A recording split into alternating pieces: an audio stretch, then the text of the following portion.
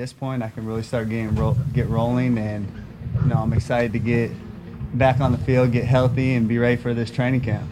That was a business aspect of football, and at this point, I'm here. I'm excited to be with Chip and these coaches. The offense has been amazing. My teammates have been great with their support. I'm excited to be back on the field with them. It was a great feeling to be out there this week, and the fan support that I've gotten through everything, and especially seeing people out, the support that I've gotten was amazing. It's really made me excited to be out here and play. It's time to talk 49ers football on Gold Faithful with Brian Peacock and Nick Winkler.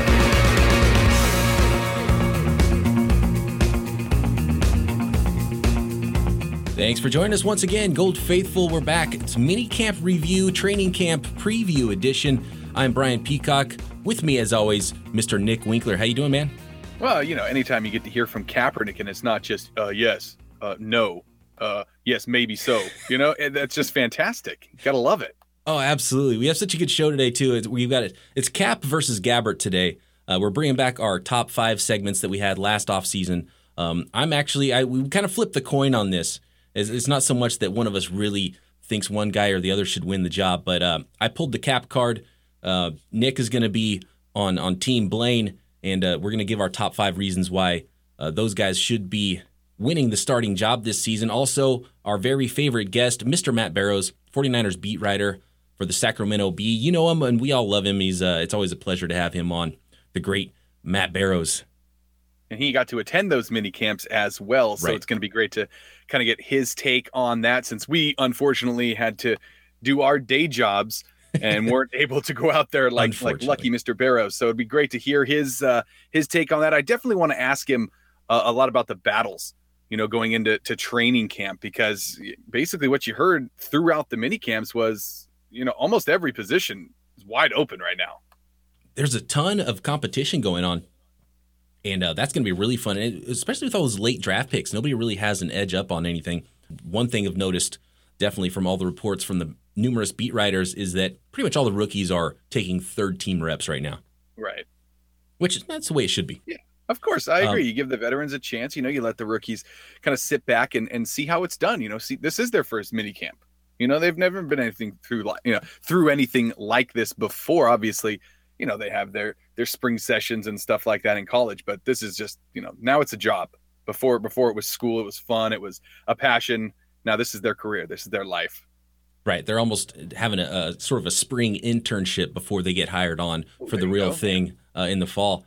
It's going to be a Cap-heavy episode because we're going to talk about Cap versus Gabbert a little bit later, and obviously he came back this week at minicamp, and the number one thing that jumps out, you heard him in that clip, is he like on a healthy dose of Xanax, or really coached up by his by his agent? That was an odd version of Colin Kaepernick that we saw this week. Yeah, it's like Kaepernick 2.0. He's gone out, he's saying all the right things. He's out there during the mini camps, even though he can't throw and he couldn't practice for the first part. He's out there doing the footwork, and he's in the classroom, and he's doing everything right now, which as a 49er fan, you definitely want to see, because let's be honest, he ruffled a lot of feathers in the offseason, not just in the fan base, but I'm sure in the locker room as well. So it's good to, and he ruffled a lot of feathers with the press, during 2014, the end of 2014, most of 2015. And so he's doing everything right now. Once he starts really passing on 11-on-11 drills come training camp, that's a whole different story. Yeah, and if he does hit a little adversity, if he doesn't win the starting job, I wonder what kind of Cap we're going to see in front of the media then. But right now, it seems like he's kind of a changed man. I mean, you heard him talk about it. It was just business. He's kind of, and we're going to talk about a lot of this later. But it's like you said. I like the way you put that, Cap 2.0. He had to go through some injury stuff. He probably had to do a lot of soul searching. He probably realized a lot of teams weren't as excited about bringing him in as he probably thought was going to happen. Like, I'm going to request a trade, and I'm going to have just a line out the door. Oh, wait, just the Broncos? Oh, yikes. Yeah, or Cleveland and a pay cut. The Jets. They're not interested? Okay, all right. So, yeah, that'll be interesting, and we'll see if Smiley Cap, if that's a continuing trend. Smiley Cap, I like that. Yeah, exactly. And so let's hear from Chip Kelly on how Cap looked back at minicamp. He's really stayed on top of everything, so he didn't show what I would think would be the normal. He was very quick in the decision-making process. There may have been some timing issues, and that was expected just because he hadn't thrown with him, but he was better on day 2 than he was on day 1. But I think that is a credit to him in terms of what he did when he wasn't out there going full speed from a physical standpoint. He was from a mental standpoint, and that's benefited him. So it's a credit to him, and I was impressed. He actually did more on Tuesday than we thought he was going to do, but it's really listening to his body and what his comfort level is. But for 2 days, I was really impressed with him.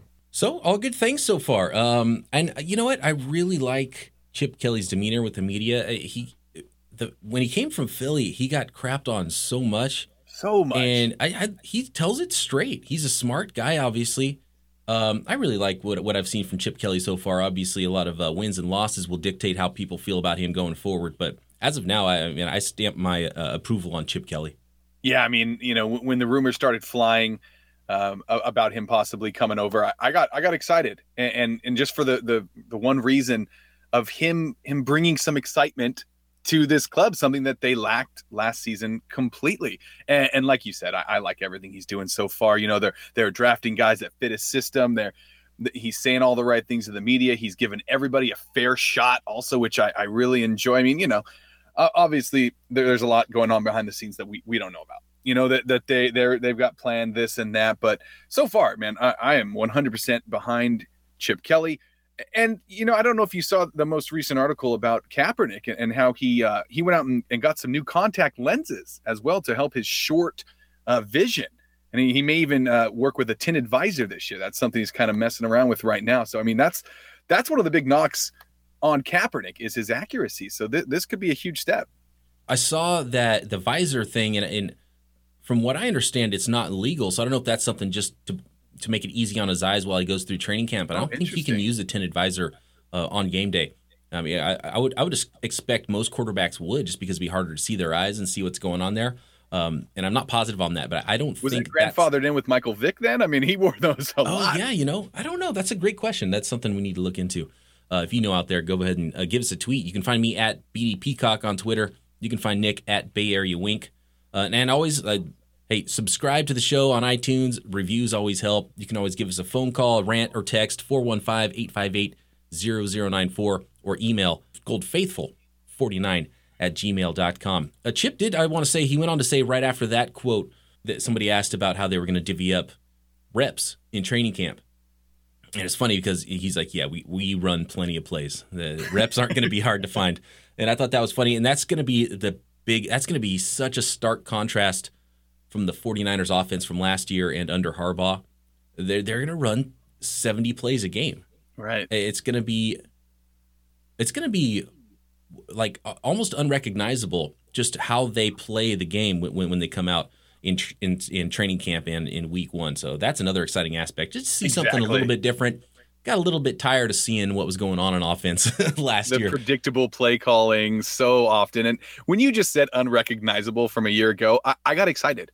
Like I already know that that's the case, but just based on how bad they were last season, most of the year. They had little flashes here and there of really good football, but they were few and far between. And if anything is going to be improved, it needs to be that offense and definitely that offensive line, where I think there's going to be some good battles as we head into training camp. Not to mention more Anthony Davis talk. Another tweet where he's like, oh yeah, I'm still coming back, and then some comment about his jersey, and then it's deleted, which is I think one of Davis's most favorite things to do.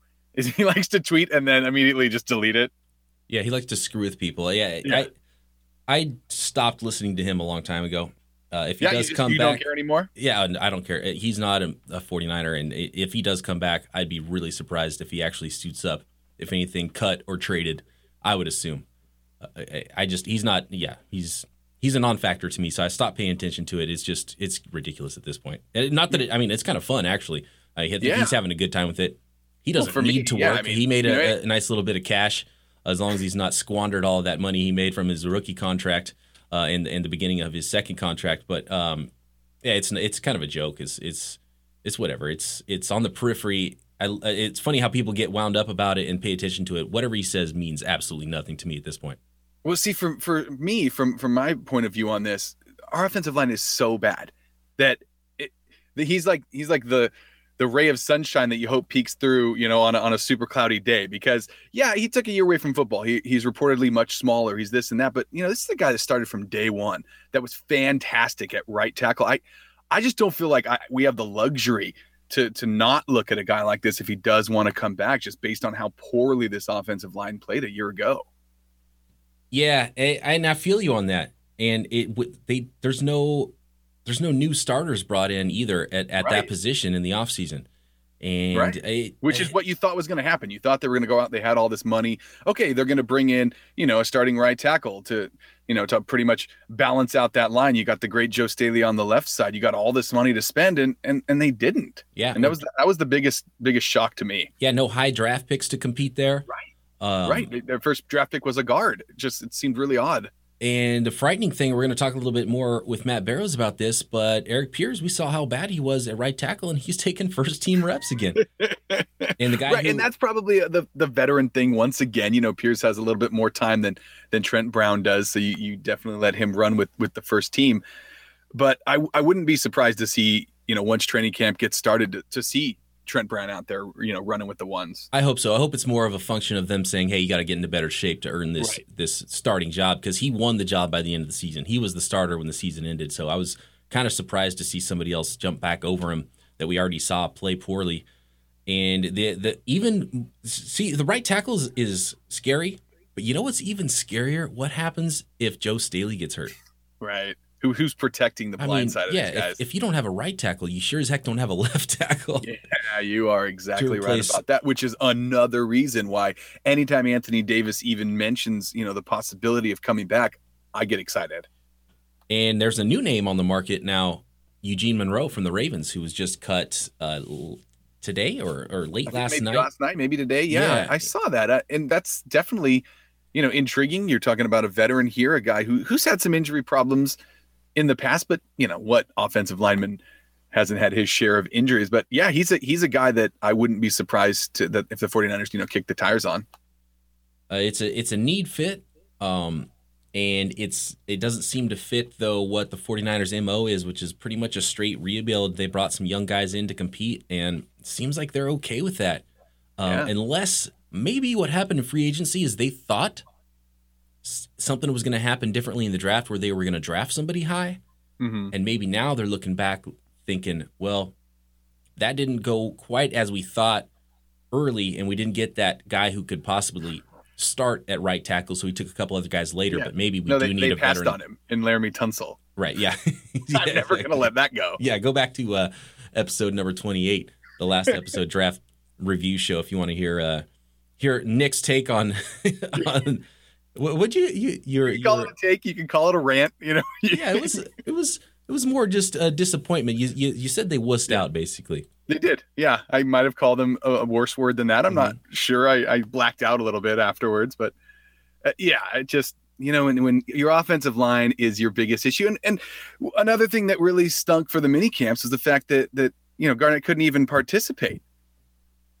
Yeah, because of school, because of Stanford. The guy missed out on a lot of time, and that's their highest offensive lineman, their highest draft pick there on the offensive side. And what did he get to participate in 3 days at the end? Yeah, those last 3 days at minicamp. But all reports were that he jumped in and looked good. So it's always a bummer with those guys that are on the quarter system that can't get in and start practicing with their teams right away until June. That's always a bummer every year, but it looks like didn't really miss a beat, so that's a good sign.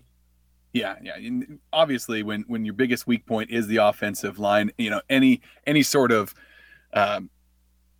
missing out on an opportunity such as this, it hurts you in the long run. And I get it. The kickoff's not until September. There's plenty of time. He's not going to miss any time.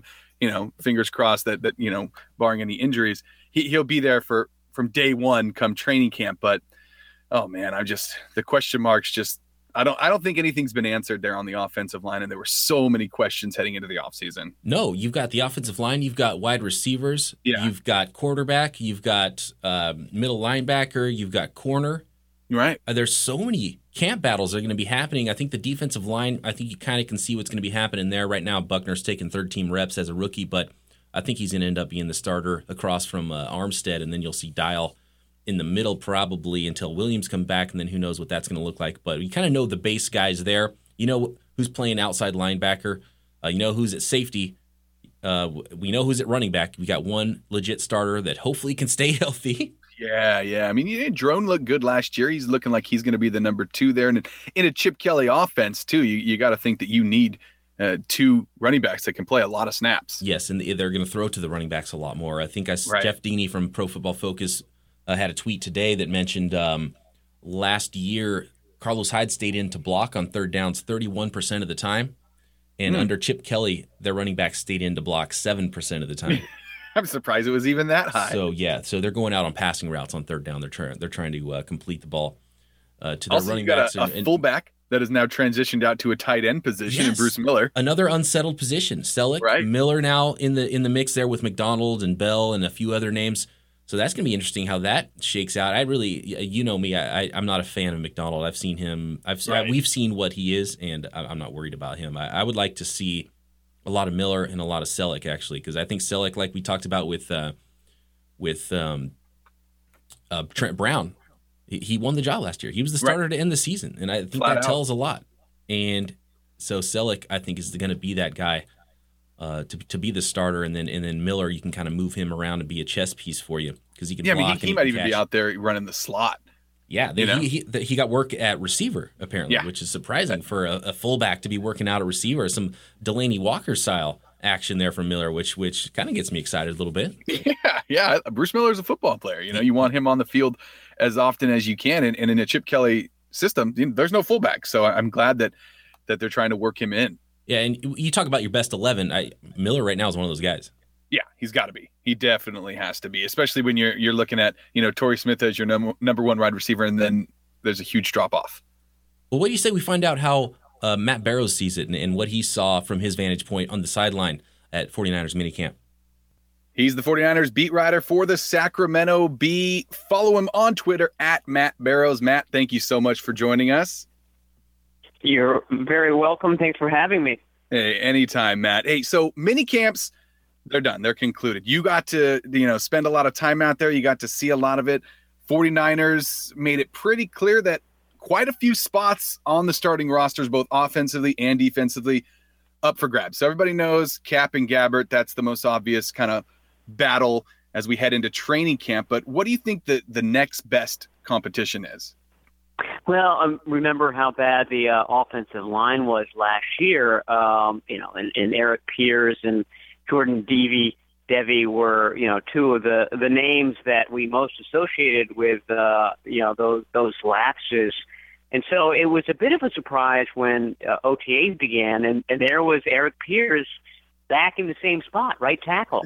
After all the sort of the post-mortems that said, he probably should have played guard. That's what he was signed to do. And then Anthony Davis suddenly retired, and so they needed Pierce at right tackle, which is not his natural position, especially this late in his career. Well, there was Pierce again at right tackle when the May OTAs began, and he basically was there with the first string unit throughout May and throughout June. And so until somebody takes that job away from him, Eric Pierce is going to again be the right tackle. So I think the offensive line as a whole, and then that right tackle spot in particular, is an interesting spot to watch when training camp starts up. Inside linebacker will be interesting. There's a 3-man competition there among Ray Armstrong, Gerald Hodges, and Michael Wilhoit to play next to Navarro Bowman. For all the world, it looks as if Jimmy Ward is going to be a starting cornerback, and he and Tremaine Brock have a lot of similarities, and I think they both have traits, very aggressive type of guys that the 49ers want on what promises to be an aggressive defense this year. But to me, that offensive line is just such an important unit, and it was so bad last year, and I think a lot of the issues, the struggles stem from that. That's got to be the number one to watch. Once you get beyond the quarterback competition. Right, and the guy who won the job and ended up being the starter at the end of last year, beating out Eric Pierce, was Trent Brown, and I think it was you that reported he kind of didn't maybe look like he was in good enough shape to be running this up-tempo scheme. Do you think it's more of a function of the coaching staff saying, well, hey, if you want the starting job, you're going to come back in better shape in training camp? Yeah, I think that's part of it, and frankly, I think the 49ers wanted to run fast practices. I mean, they wanted to get going quickly, and for the most part, the veteran players, the Antoine Bethés, the Joe Staley's, the Daniel Kilgore's, the Eric Pierce, were the guys who were able to pick up this offense the quickest and able to practice at a fast pace. And so I think it's a combination of just Trent Brown's youth, the fact that he hasn't been in the NFL very long, he's not able to pick up things quite as quickly as a multi-year veteran might be, and he didn't look like he was in good shape. So I think it's a combination of both of those things. That's not to say that he can't overtake Pierce at some point, but I think it's obvious that the 49ers want to see more from him in training camp than they were seeing in the spring. And Matt, since we're talking about offensive line here, I'd love to get your take on Anthony Davis. I know it's tough to speculate, will he unretire, won't he? But do you have any sort of kind of idea of how you think this is going to shake out? No, I don't. In fact, I ran into Anthony Davis just last week at my favorite interview spot for 49ers, which is the Safeway that's near the facility. He was in there. He looks fantastic. I mean, he looks like he's in very good shape. I talked to him for about 5 minutes. Anthony Davis is not a guy that likes to share things. Like I've said several times, he marches to the beat of his own drummer. And I asked him. I said, why don't you just tell me what's going on? I want to, be able to put out there the truth. There's a lot of speculation as to why you're not back with the team, why you haven't applied for reinstatement yet. But he would not play ball. He did not want to tell me what was going on. So, I think that's partially what the 49ers are struggling with too. This is a guy that he's different from other people, and that can be a good thing and a bad thing. But in a sport where everybody is, it's a very regimented sport. You got to kind of toe the line and march with the rest of the team. Anthony Davis is an individual, and sometimes that rubs the wrong way. And I think that's sort of the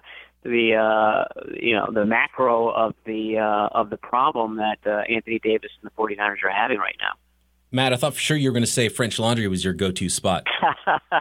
Yeah, it's not exactly local to Santa Clara. It's a bit of a hike. But yeah, I like to go there every now and then. But on a reporter's salary, it can't be a regular spot. I always go there when Kawakami's picking up the tab.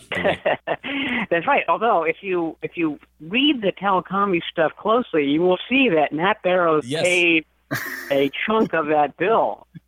So if anybody was ripped off in this whole French Laundry escapade, it was poor Matt Barrows. I'm the victim here. Yeah, you weren't a part of that bet. I was a part of that bet. The bet was that Matt Barrows would get a free meal. I did not get a free meal out of the whole thing. What'd you have? It's something like a 20-course meal. So it's just the better question is, what didn't you have? It's the tasting menu that they decide for you. I can't recall exactly what it was. I mean, it was absolutely incredible. I mean, the cuisine is out of this world. It meets the reputation that the French Laundry has, but it's this and that. The portions are very small, but it keeps coming all night, and so does the wine. That's awesome. Hey Matt, Eugene Monroe released by Baltimore. You think the 49ers have any sort of interest in picking up a veteran like that? Yeah, it doesn't seem so. I mean, if you read the report that came out today, it seems like the Giants are the number one contender. They were actually talking trade with the Ravens. I don't know whether the 49ers were in that mix or not, but the whole lesson from free agency is that the 49ers, Trent Baalke, they think that they got the guys right now. I mean, they're not going to be heavy spenders in any of this. So I'd be a bit surprised if that changed from here on out when it comes to somebody like Eugene Monroe. who, by the way, missed 15 games over the last 2 seasons. So even if they picked him up, he's a guy that has not been a consistent starter, and that's what they need at that spot. One more question here on the offensive line. If, God forbid, Joe Staley gets hurt and has to miss some games, who would be the left tackle that steps in there?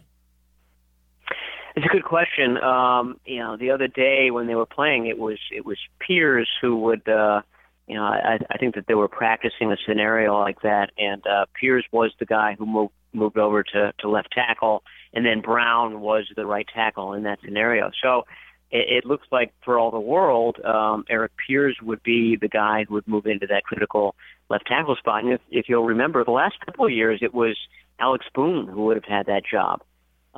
He would be the emergency left tackle if something happened to Joe Staley, and I think that actually did happen. I don't remember if it was 2014 or 2015, but Boone did have to come in and play left tackle, and he did a good job as an emergency. So, that's another loss that they had when they let Alex Boone go in free agency.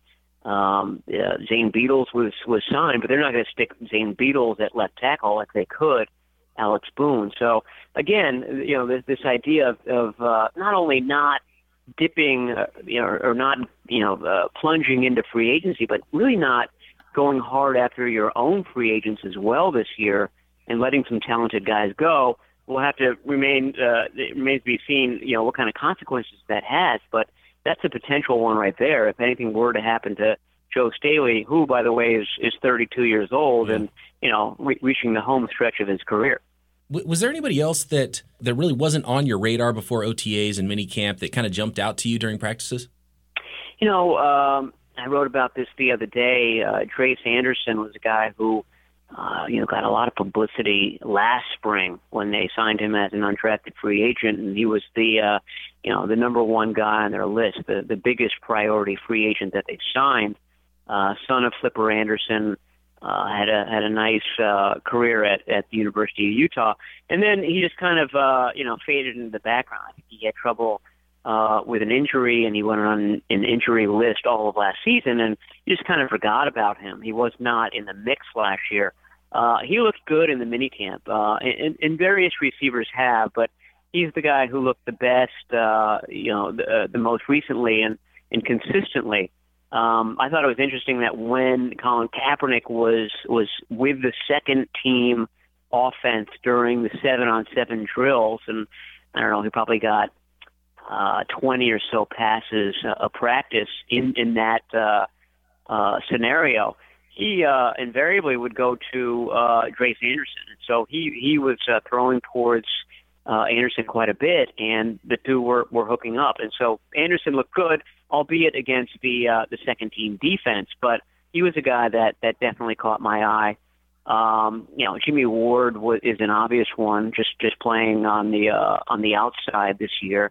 Like I said, he's a lot like Tremaine Brock in that he's not a huge guy. I think he's listed at 5'11". He's probably 197 pounds or so, but he's aggressive and is going to be able to play that press coverage, and that's what Jim O'Neill, wants in this defense. He wants these cornerbacks pressing and taking chances and taking risks and hopefully making big plays. And so I think Brock and Ward are sort of cut from the same cloth when it comes to that attitude and that philosophy. How about any of the guys from this year's draft? Any specific rookie that stood out to you at minicamp? Yeah, well, I mean, the number one was DeForest Buckner, who, everything you saw at the University of Oregon, you're seeing here. The first thing that strikes you is the size, but he's able to move around. He's a quick guy for someone who's 6'7" and just shy of 300 pounds. It's hard to really evaluate these defensive linemen because they're basically just banging against a sled all day long and not really going against an offensive lineman. Not any live drills at this point. So those very first live one-on-one blocking drills in training camp are always interesting to watch. And so I'm eagerly anticipating DeForest Buckner. Yeah, the guy who I thought looked good and just really did a great job in the short amount of time that he had was, the second guy picked, Joshua Garnett, missed all of May and, came in for this 3-day minicamp last week and really looked like he'd been there throughout the spring. And that's a big deal, I think, in a Chip Kelly offense because it's moving so fast. And these guys made up so much ground from that first April minicamp to the last one. And Garnett was able to come in and look like he didn't miss a beat. So I think that bodes very well for him in training camp and bodes well for his prospects of eventually winning a starting spot, whether that's on the left side or the right side. I don't know yet, but it was a good first step for Garnett. I got one more question for you. I want to double back on that, on the wide receiver stuff. Torrey Smith obviously is going to be one of those starters, and it sounds like Ellington's getting a lot of work in the slot. What do you see on the other outside wide receiver spot across from Torrey Smith? I think that job is up for grabs. I mean, like I said about the offensive line, I think an overarching theme of the spring was that it was veteran guys in all of these, quote unquote starting roles, the first string roles, guys who had been here, guys who have been in the NFL for a few years. I know that Quentin Patton hasn't been in for very long, but it's still longer than the bulk of that wide receiver group, which was a young group. So I don't know whether we can read into, certainly these starting spots aren't locked in at this point. But I think the real jockeying is going to happen in training camp in the preseason. And so I think Ellington is just what they're looking for at that slot spot. I don't know if Patton is or not. I mean, I think that job is up for grabs. I think he's got a good shot of getting it. But all of these guys, Eric Rogers, I mentioned Trace Anderson, DeAndre Campbell, looked good at times. All of these guys, I think, have a legitimate chance of maybe not winning the role in week one, but getting rolled in through the offense and having a chance to win it at some point. Just to go back to your question about rookies, another guy who started to come on towards the end, I thought was Aaron Burbridge, the 6th-round pick wide receiver from Michigan State. He's a guy that he's almost, to me, the opposite of A.J. Jenkins. When you look at Burbridge on the field, he seems bigger than he is. And you always get that impression out of Anquan Bolden. You watch Anquan Bolden in a practice in a game, and then you go interview him afterwards, and you realize this guy's barely 6 feet tall. And he looks like he's 9 feet tall in the game. It's just because he carries himself. He's a very physical guy. I think Burbridge has a lot of those qualities, and he's another guy like Ellington who was getting a lot of work in the slot position, something that's pretty new to him. And so I think it took him most of the spring to sort of adjust to that. But he started to come on at the end as well. And, another guy that's probably going to be in the mix when training camp and the preseason roll around. Yeah, I was wondering if they were going to put Burbridge in the slot a little bit because Chip, if you go by what went down in Philly with Jordan Matthews, he kind of liked the bigger slot receiver. And I think he thinks he has an advantage to running the ball with 3 wide receivers if that inside guy isn't just a quick little scat type of wide receiver that someone that can block. So I get excited hearing you talk about all this competition that's going to happen in training camp. It's going to be so interesting. But Matt, before you go, I got to ask you one more question. Rumor has it you're leaving for summer vacation. So what I want to know is what beachgoers are getting the pleasure of seeing Matt Barrows in a Speedo this month. Which beachgoers get to see me without my shirt on? I think you're going to have to be in a pretty remote spot. You might have to be on the coast of Maine in order to catch that. So in Maine, it could be 65 degrees or 58 degrees. So there's a good chance that the shirt never comes off anyway. So you probably shouldn't make a special trip to the East Coast just to see that. He's the 49ers beat writer for the Sacramento Bee. Look for him at your local beach or your local Safeway. Follow him on Twitter at Matt Barrows. Thanks again, Matt, for joining us. Anytime, guys. All right, good info. I like the the whole the French Laundry thing. And it's a great story. That whole story. We got a nice inside scoop there too. Yeah, that was nice. The whole story is amazing too, because especially just knowing, I mean, I don't know either one of these guys personally, but Kawakami and Jed York both, it almost seemed like it was too perfect. Like it kind of had to happen that way. You know what I mean? It's such a great story to see something like when real life spills over to this goofy business that we follow with football and sports. My favorite part of the whole interview is the fact that, Barrows ran into him at Safeway and Anthony Davis. Yeah. That's a good interview that's spot. The kind of inside scoop we need. No one else has that. Come on.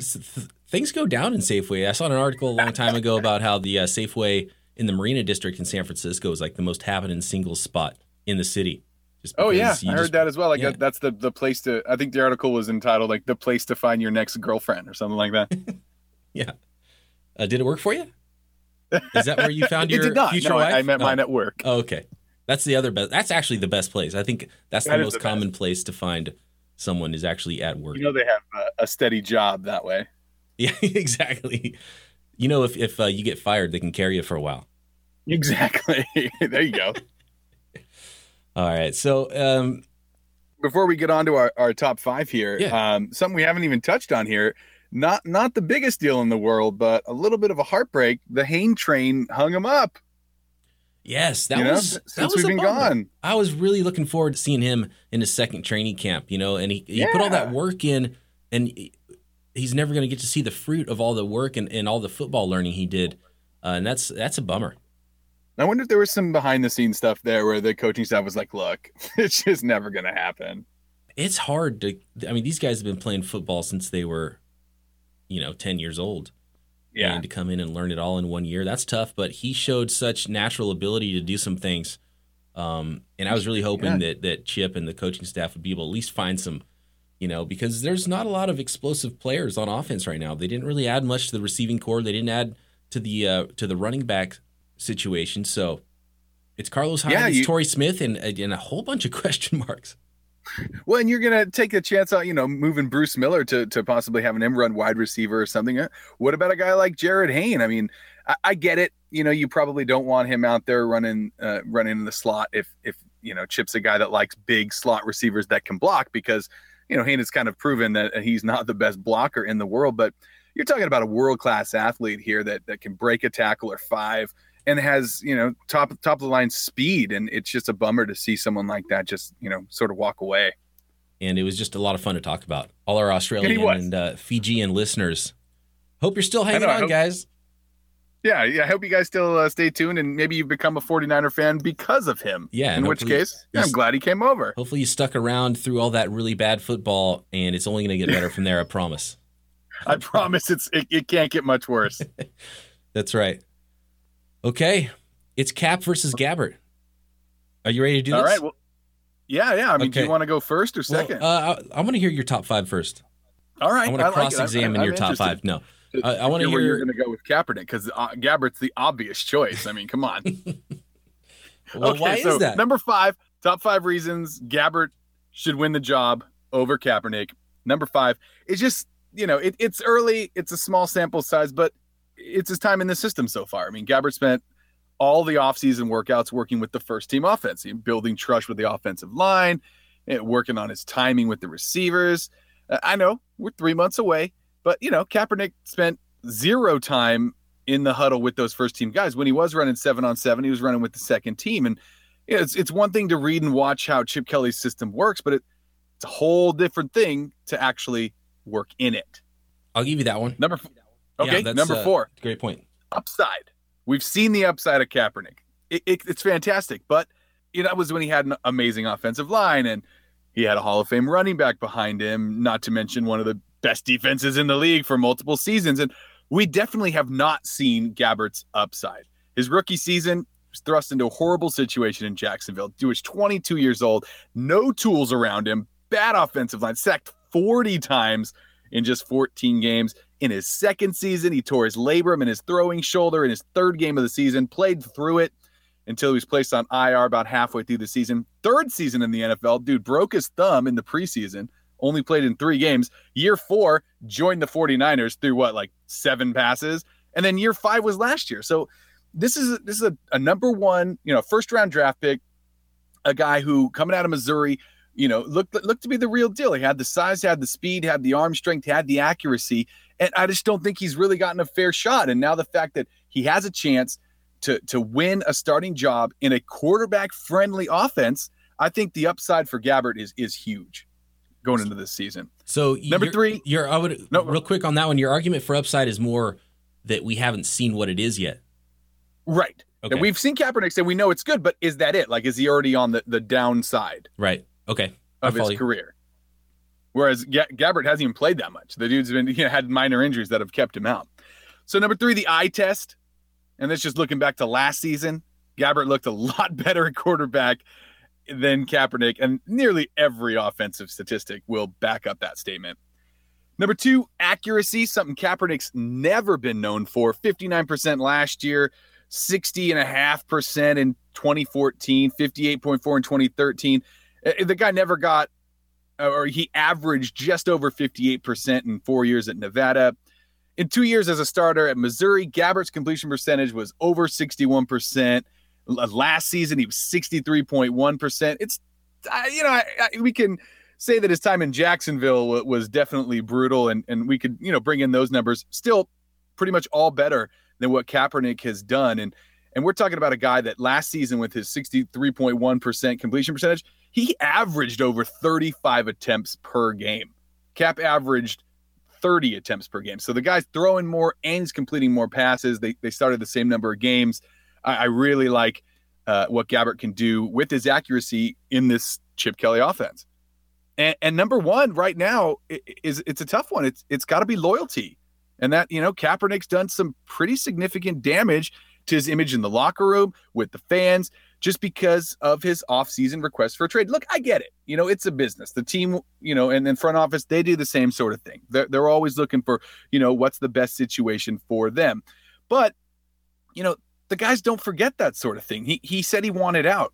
Can the guys in the locker room get behind a guy like Kaepernick? Whereas, Gabbert's been there. Gabbert started 8 games for them. Gabbert, won 3 games in a very tough situation, including the last game of the season. And I really just feel like, Gabbert's been there. He's been there throughout the offseason. He's actually getting a chance to play with these guys. He's building a rapport.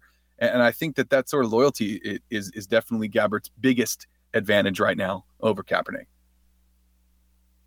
Yeah, I mean, those are all great points. And I don't really have a horse in this race. For me, I mean, it's all about competition. I'm really excited to see how this turns out. But I do have some really, and actually when I started doing this and trying to figure out what, what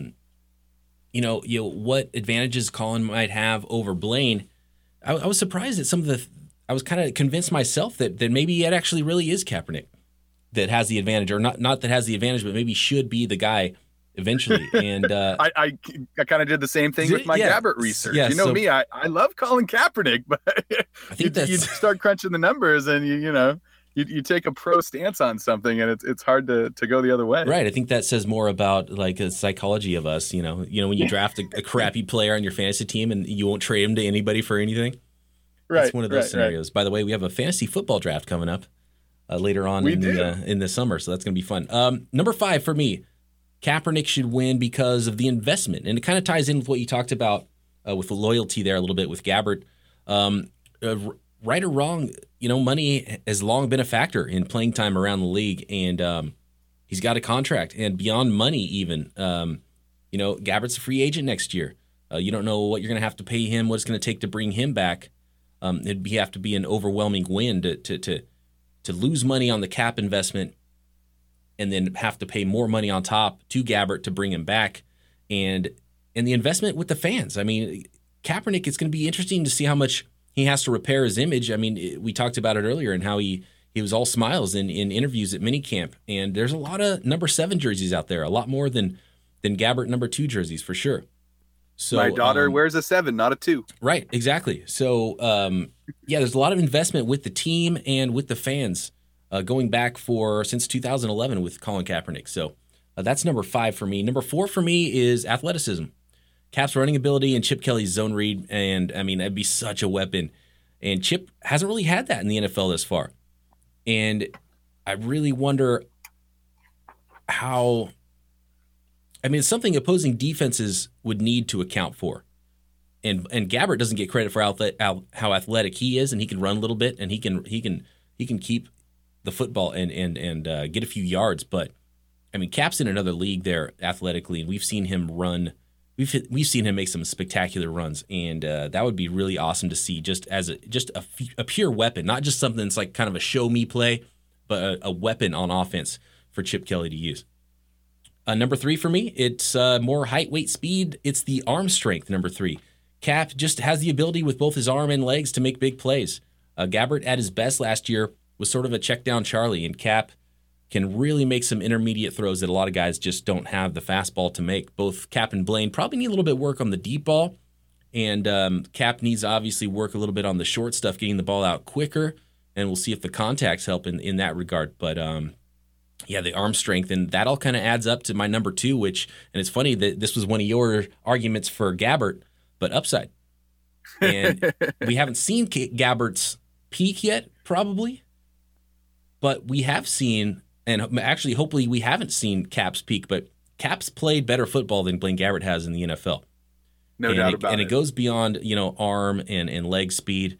He just played winning, exciting, fun-to-watch football for the 49ers. And if we could get that Cap back, and maybe even more, if you could get that Cap back from 2012, 2013, running 70 plays per game, I mean, hello, fantasy football sleeper, right, to tie that in. And, I mean, there's going to be a lot of fantasy football sleepers on the 49ers. That's going to be fun to watch, too. Like some draftable players this year, just pure volume. There's going to be players running a lot of plays, right? They're going to have 3 wide receivers that are going to be relevant, I think. Right, exactly. But we don't know who those are going to be. But. We don't know yet. But if you have some insight, you might be able to beat out some of your foes in your fantasy football league and steal some players late in the draft that they don't see coming. Everyone's talking about McDonald still at tight end. Nope. No, thank you. Nope. He's not going to win the job, and if he did win the job, he would just make you angry. But yeah, upside. Cap at his height, better than Blaine, I think, even at his maximum that you could foresee. And number 1 for me, this is actually an underlying theme for the entire San Francisco 49ers in 2016. It's redemption. That should be the DVD title. I think we talked about the 2015 DVD title was something like the colostomy bag of despair. I don't know. It was something. That fits. Yeah, it was something really horrible. 2016 is about redemption, and it's really not even only for Cap. It's Chip Kelly, who was run out of Philly. Trent Baalke's taken a lot of crap. No doubt he believes his roster has more young talent than it gets credit for. And he probably believes a good coaching staff can put that talent to use. The defense, Navarro Bowman, 100% healthy. Another year away from that injury. Joe Staley in the offensive line. A healthy Carlos Hyde. Even Jed York. I mean, especially Jed York. Redemption throughout the building in Santa Clara. And Cap is a prideful guy. He works hard. And I'm sure the last 12 months have been a wake-up call for him.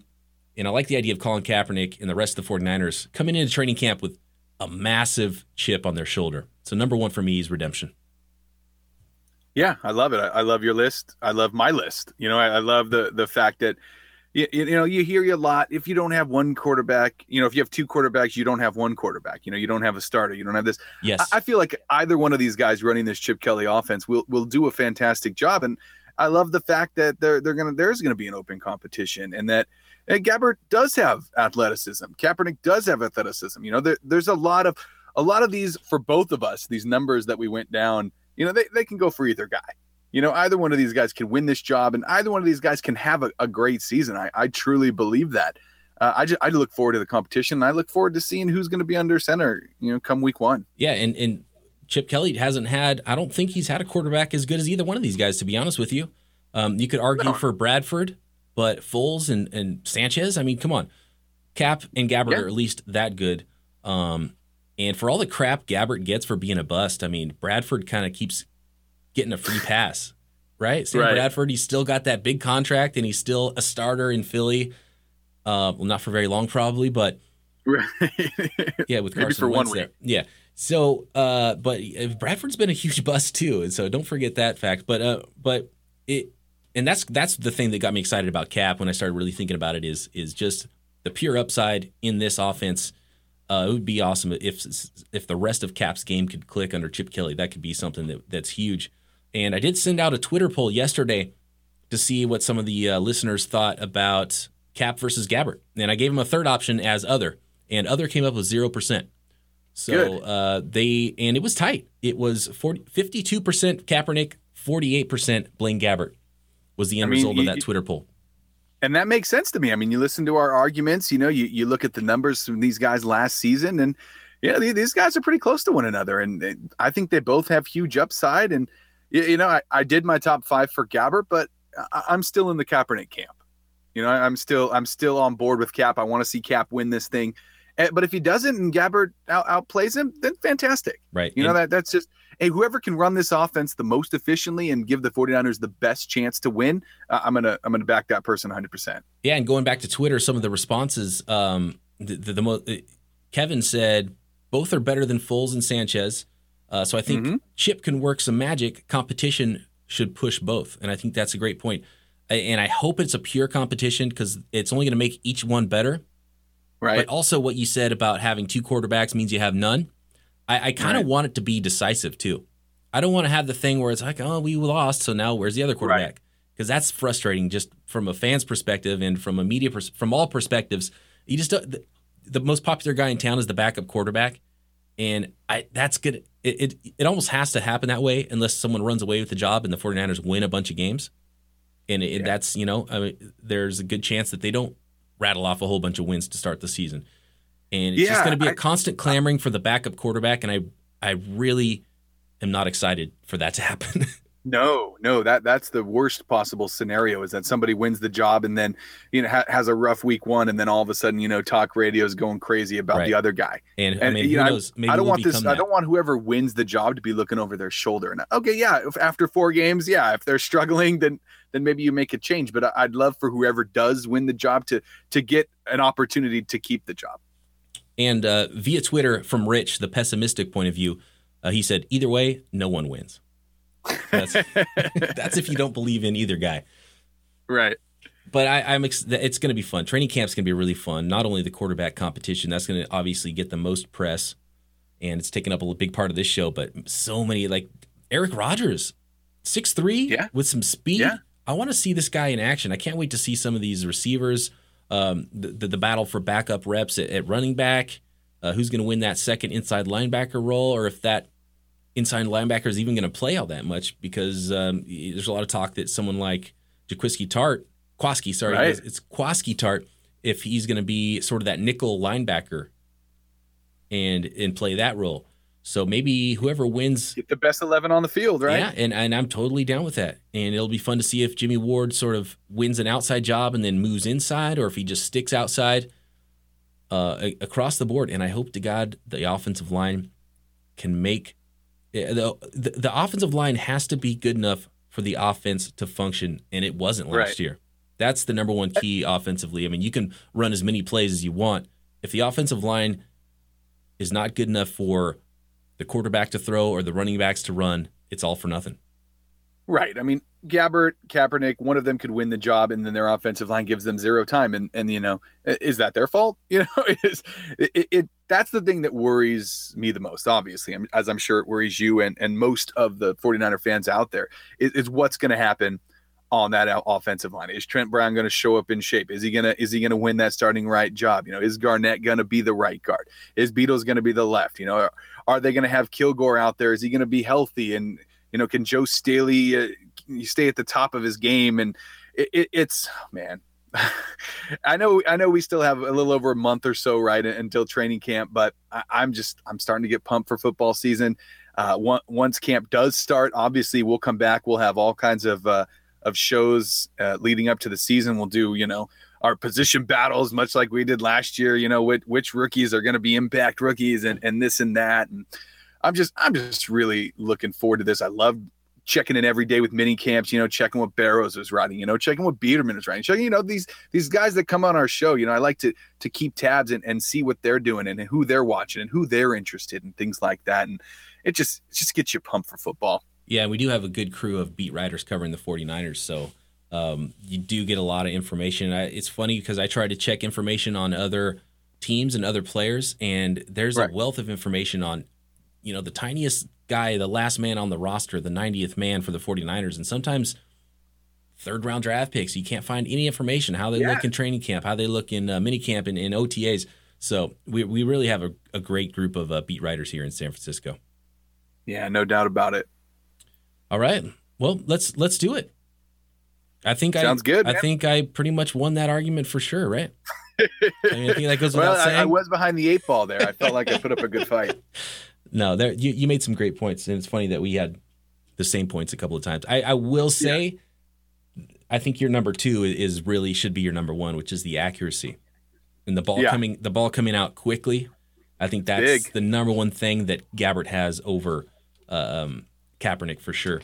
And Kaepernick a lot of times last year looked scared to throw an interception. Yes, you can't have that. Yeah, it's got to come out quick and on time and accurate. And I think you can't second guess. Get out there, know your reads, trust your arm, trust your receivers, and make plays. Mm-hmm. And we'll see the visor. Yeah, the new contact lenses. It might Cap 2.0. But to be honest, if he couldn't see very good, how was this? How did it take this long? Earlier? Yeah, he's like, well, I'm getting my my leg and my shoulder and my arm worked on. Let's get these eyes checked out too. I can't see crap right now. Yeah, I mean, you made a lot of money, buddy. I think they have they do work on eyes. I'm just saying. Yeah, and if a LASIK situation might have been, you don't want to lose a contact in the middle of a drive, right? That would be bad. I don't wear contacts, but my wife does, and they're everywhere all the time. There's like a package over here, and there's a contact over there, and there's a squirt bottle over here. It's like, dude, how do you survive? How do you do anything? You could definitely not play in the 49ers locker room now. Yeah, he's gonna have bottles everywhere. Contact lenses. He'll have a squirt bottle of that contact lens stuff in his hand warmer on his uniform. He could just hire a squirter. Just when they come in at the Gatorade, they just squirt the stuff in his eyes instead. Yeah, perfect. All right. No, don't drink that one. Don't drink that one. All right, we're getting loopy. Let's get out of here. Thanks to Matt Barrows. Thanks to all the listeners, everyone on Twitter. You can follow Nick at Bay Area Wink. You can find me at BD Peacock. iTunes, subscribe, review the show. We have a phone line, message, text, 415-858-0094. Email, goldfaithful49@gmail.com. And training camp. We'll be back. The down period sucks, but for me, there's a lot of fantasy football stuff happening before the football season gets underway. Doing my homework. Yeah, and I'll see you. This is my first year coming into your existing league. Yeah. And I don't think you're ready for it. Yeah, it's going to be fun. You got 11 other very competitive guys in the league to deal with, so I think you're going to fit in perfectly. Including one of our old guests, Ryan Covey, right? He's in the league? That's right. He's the defending champion, actually. He unseated me. Okay, so that's who I'm gunning for. Yeah. Okay. All right, let's get out of here. Thanks, everybody, for listening. We'll talk to you next time. See you.